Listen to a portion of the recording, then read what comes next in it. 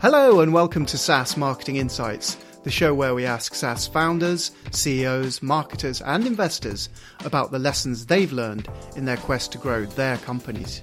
My name is Paul Stevenson and I'm founder and CEO of SaaS marketing agency 47 Insights. On today's show I have an interview with Jason Morehouse, co-founder and CEO of Checkfront. Hope you enjoy it.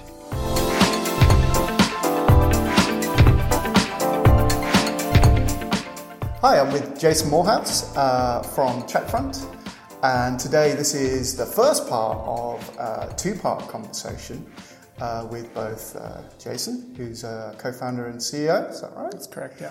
And Angela, who is your marketing manager, is that correct? Yeah, and Angela's on holiday at the moment, so she is. We're going to film her a bit later and then stitch it together. Do the magic.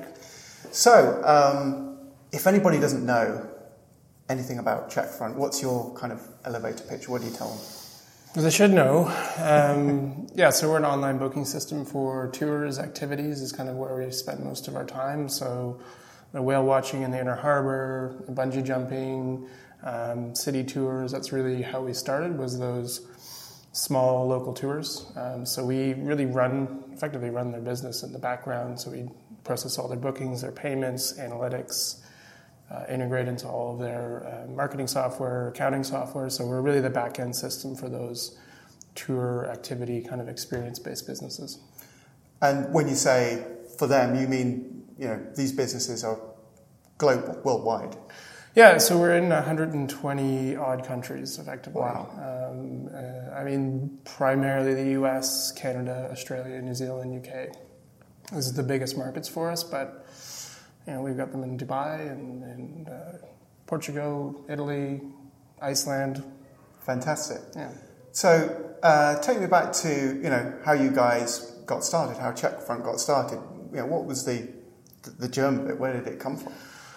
Yeah. So I've got most of my experience is in e-commerce, effectively.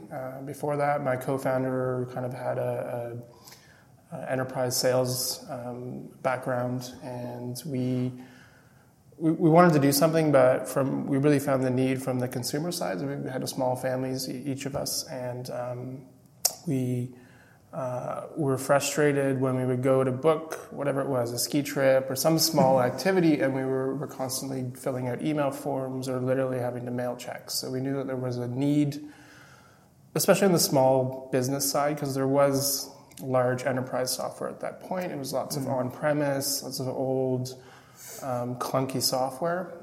So we built out a small prototype. We found one customer that we knew and built out a little prototype for him. We were still working day jobs, and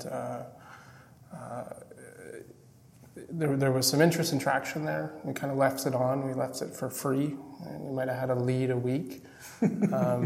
So how long did that go on, that gestation period? That was far too long. So it was probably a year. And again, it was moonlit. Yeah. And then the product was poor. It was not great. There was no support. The support box was my inbox. There's no documentation. But people would come in, they would use it. And then really the accelerator was when we started to build some integrations into it. So when did you... Just for the sake of clarity, when did you guys get started? What sort of period was it? So 2010. Yeah. It was still moonlit. Really, 2011, 2012 was when we started charging for it, so we could make some money off of it. And added a staff member or two. It was a lot of education early on.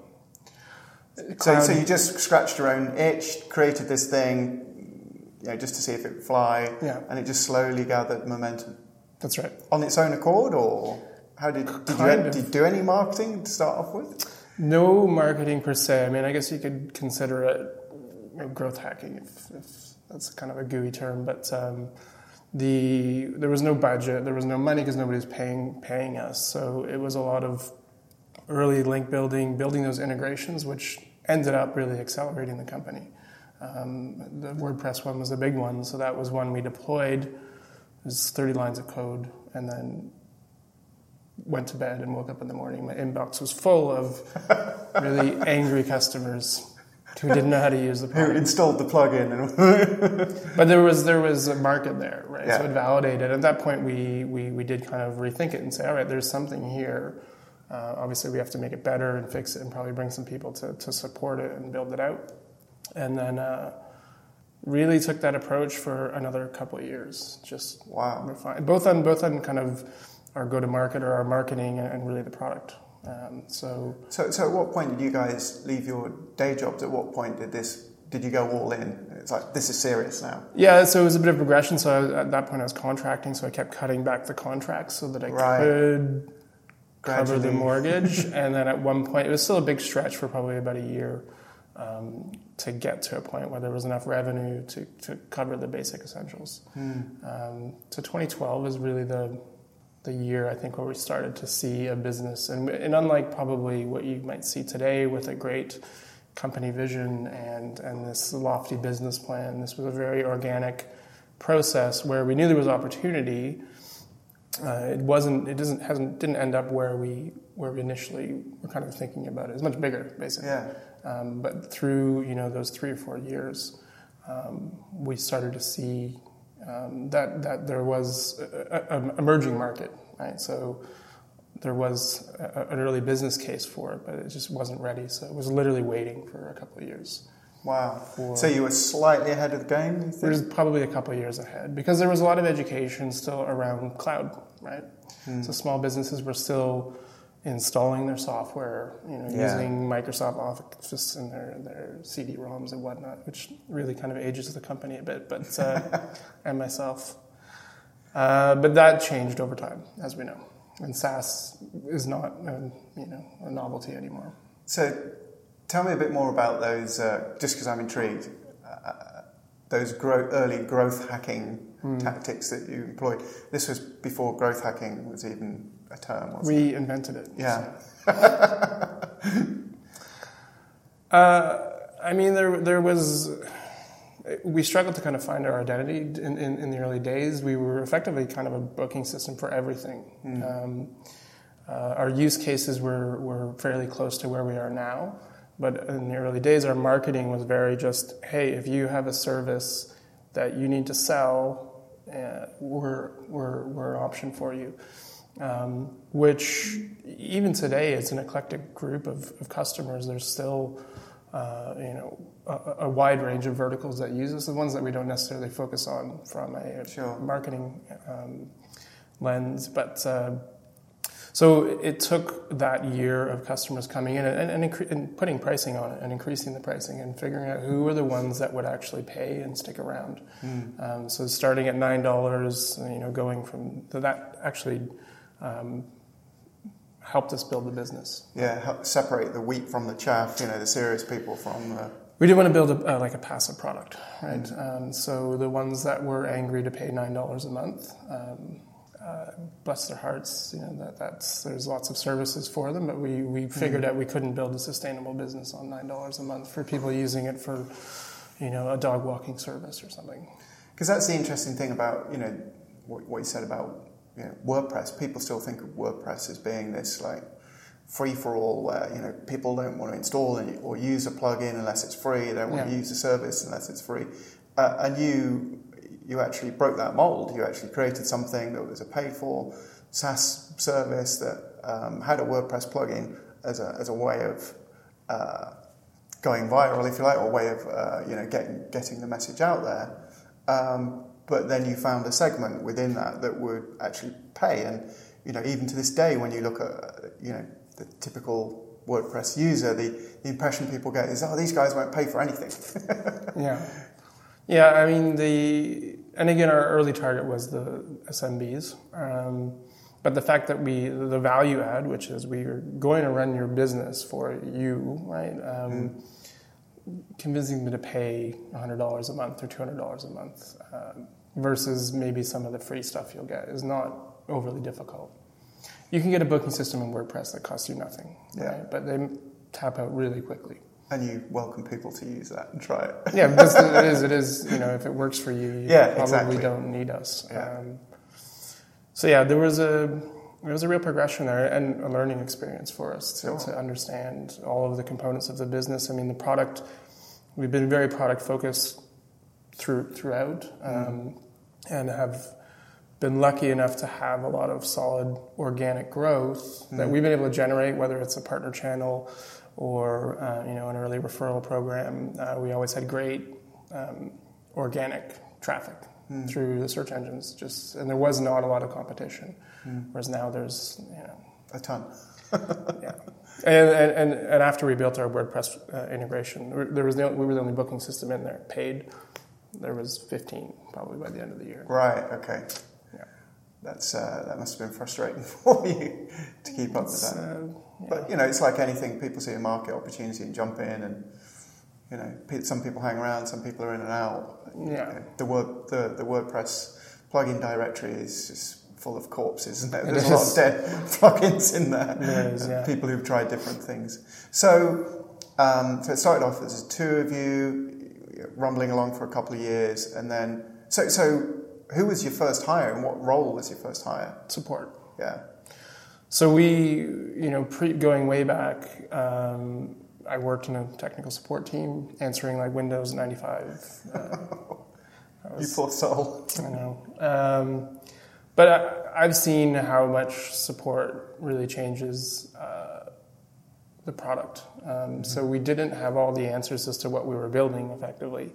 And we needed that early feedback from our customers, prospects, whatever, angry people that didn't like the platform as to why and what. Yeah. Because in our space, it's complicated because unlike a shopping cart like Shopify, you're selling T-shirts, you're selling coffee mugs, they're kind of the same, whereas we'll have a rafting operator that runs his business one way and the next one is completely different. So we had to figure out and get the input, segment out the customers we didn't want to build for, and then really, so our customers... Build in a lot of flexibility as well. We did, yeah. I mean, it bites us sometimes, but so the support team was 4 or 5 people before we ever added a second developer.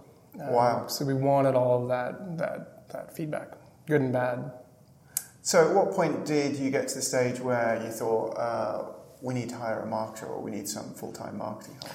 Early on, but again, you brushed it off and carried on. We did. It was best effort for probably far too long. I think we got complacent with the generous organic traffic that we were getting, right? And it was enough to continue to build the product out. Sure. It was probably a year or two earlier. We should have really put some more effort into it. So we actually brought on a marketing manager. I'm going to mess up the dates. It was 2015, I think. And her experience is really in kind of funnel management, analysts, all of that. So that worked out well. She ended up actually moving into product. So she's our director of product now. And Angela came in and picked up from there, and also was, we were just like, here, I don't know. Thank goodness, someone.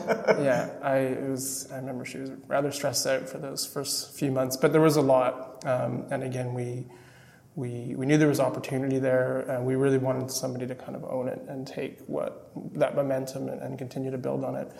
The big thing for us was brand awareness. That was early on because we were seeing fractionally smaller competitors highlighted in press and industry news as these emerging companies where we were, in some cases, 100 times bigger than them, but we were never mentioned. Because, again, we were reliant on a very organic model, which is fine. It really got us to where we were, but when Angela came in, it was really about defining the brand, the usual kind of things like paid marketing and optimizing all the leads that were coming in, marketing automation, all those things didn't exist. And we didn't have any marketing software. It was Google Analytics and like MailChimp or something, which we sent out like one newsletter every 24 months. It was good. There's some companies still doing that. Yeah. And then Angela basically built up the team along with Mark, who heads up the kind of go-to-market. And I think it's 5-6 people now, which is drastically bigger than it was before. Great. So As a business, you started off with Booking, you've grown the last 10 years enormously. So how many folks are you now? Staff or customers? Both-ish. You don't have So to I tell me if you don't want to. Full-time, it's about 65 people. Wow. A couple more starting this week. I think I met someone in the elevator. Yeah, and we're on 2 floors now. Customers, 4,300, 4,400. Wow. So it's been good. It's been a nice steady pace, right? Mm-hmm. So we were maybe 40 people this time last year. Yeah. I guess but it's not crazy. Yeah. You just hit those different inflection points. Yeah. And things change.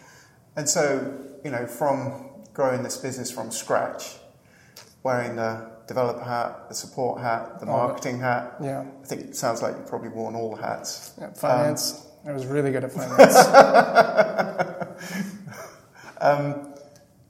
You've obviously had to grow your CEO role and, what you do a lot. So, you're not, from a marketing perspective, you've got Angela and Mark and a whole team that are now responsible for that. But kind of looking back from your high position now, what would you have done differently if you could have, especially in terms of marketing? I mean, there's probably a lot of things that you would change, right? But particularly with regard to marketing. Yeah, I could write a book. I mean,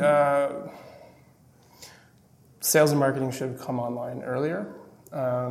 It's difficult when you're a bootstrap business, right? Because you have a finite amount of capital, usually none to little. Yeah. It's all cash flow. And we just continue to see growth without it, right? Which really should be an indicator that that's where you start to double down. And I think that was probably, in hindsight, we could have gone a bit earlier. Mm-hmm. Sales didn't come online, till probably a bit later, and we've gone up market. So those SMBs are still a huge part of our business, but so are the kind of bigger, multi-location, high-volume businesses, and that's kind of where sales focuses for the most part. Marketing, I think we should have just scaled it earlier and invested, because in SaaS, it's really easy to measure. For the most part, right? Versus other traditional companies, and when it relates to marketing. So, when something's working, you can change it really quickly. And if we could have required a small amount of capital to start to just test out, and then just double down on the things that are kind of working. And so, thinking of the various different marketing levers, content marketing, organic, paid, social, the whole range of different things. Would you have done anything differently? Would you have gone harder on something or softer? I think paid acquisition, especially then, it was actually really cheap. You're kicking yourself that you didn't do it when it was cheap. It's costing us 6 times as much now for that. So. And again, it's very easily measured to put some capital into that. We always have on all those channels: social, paid social, PPC, content marketing. There's been best effort. But we did, when we were early on we were doing PPC, and we were seeing results. But we never pushed it. We never pushed it and put somebody in to kind of own it. Yeah. Like early on, right? So I think that was probably a misstep amongst many. Well, it's been fantastic talking to you. I don't know how long we've spoken for, but I'm conscious of your time because you're a very busy man, and we're going to do another bit with Angela so she can bring us up to date with the other half of the story, I guess, dealing with running a marketing department in a SaaS business that's really growing now. Well, and with Angela, it's building a marketing department, right? So she came in at an interesting time where there was traction, there was revenue. The team might have been 25 or something. So there was an emerging business there with a very minimal kind of footprint when it came to marketing, and it was her responsibility to learn a lot, I think, and move in from kind of doing the day-to-day to building a team, which is actually the hardest part. And it's hard to step away, at least in my experience, to going from doing those things day to day, because they are gratifying. You're accomplishing things. Yeah, you feel like you've achieved something. Yeah, versus, you sometimes managing. Have a whole week where you think, what did I achieve? Because all you're doing is kind of working with your team. So I look forward to that segment. Jason, thank you very much for your time. Really Cheers. Appreciate it. Yeah. I hope you enjoyed my conversation with Jason. For more info on Checkfront, please visit www.checkfront.com. For more info about this show and to get our links to iTunes, Google Play, SoundCloud, Stitcher and YouTube, check out www.47insights.com. And if you have any SaaS marketing insights that you'd like to share on the show, please get in touch. Until next time.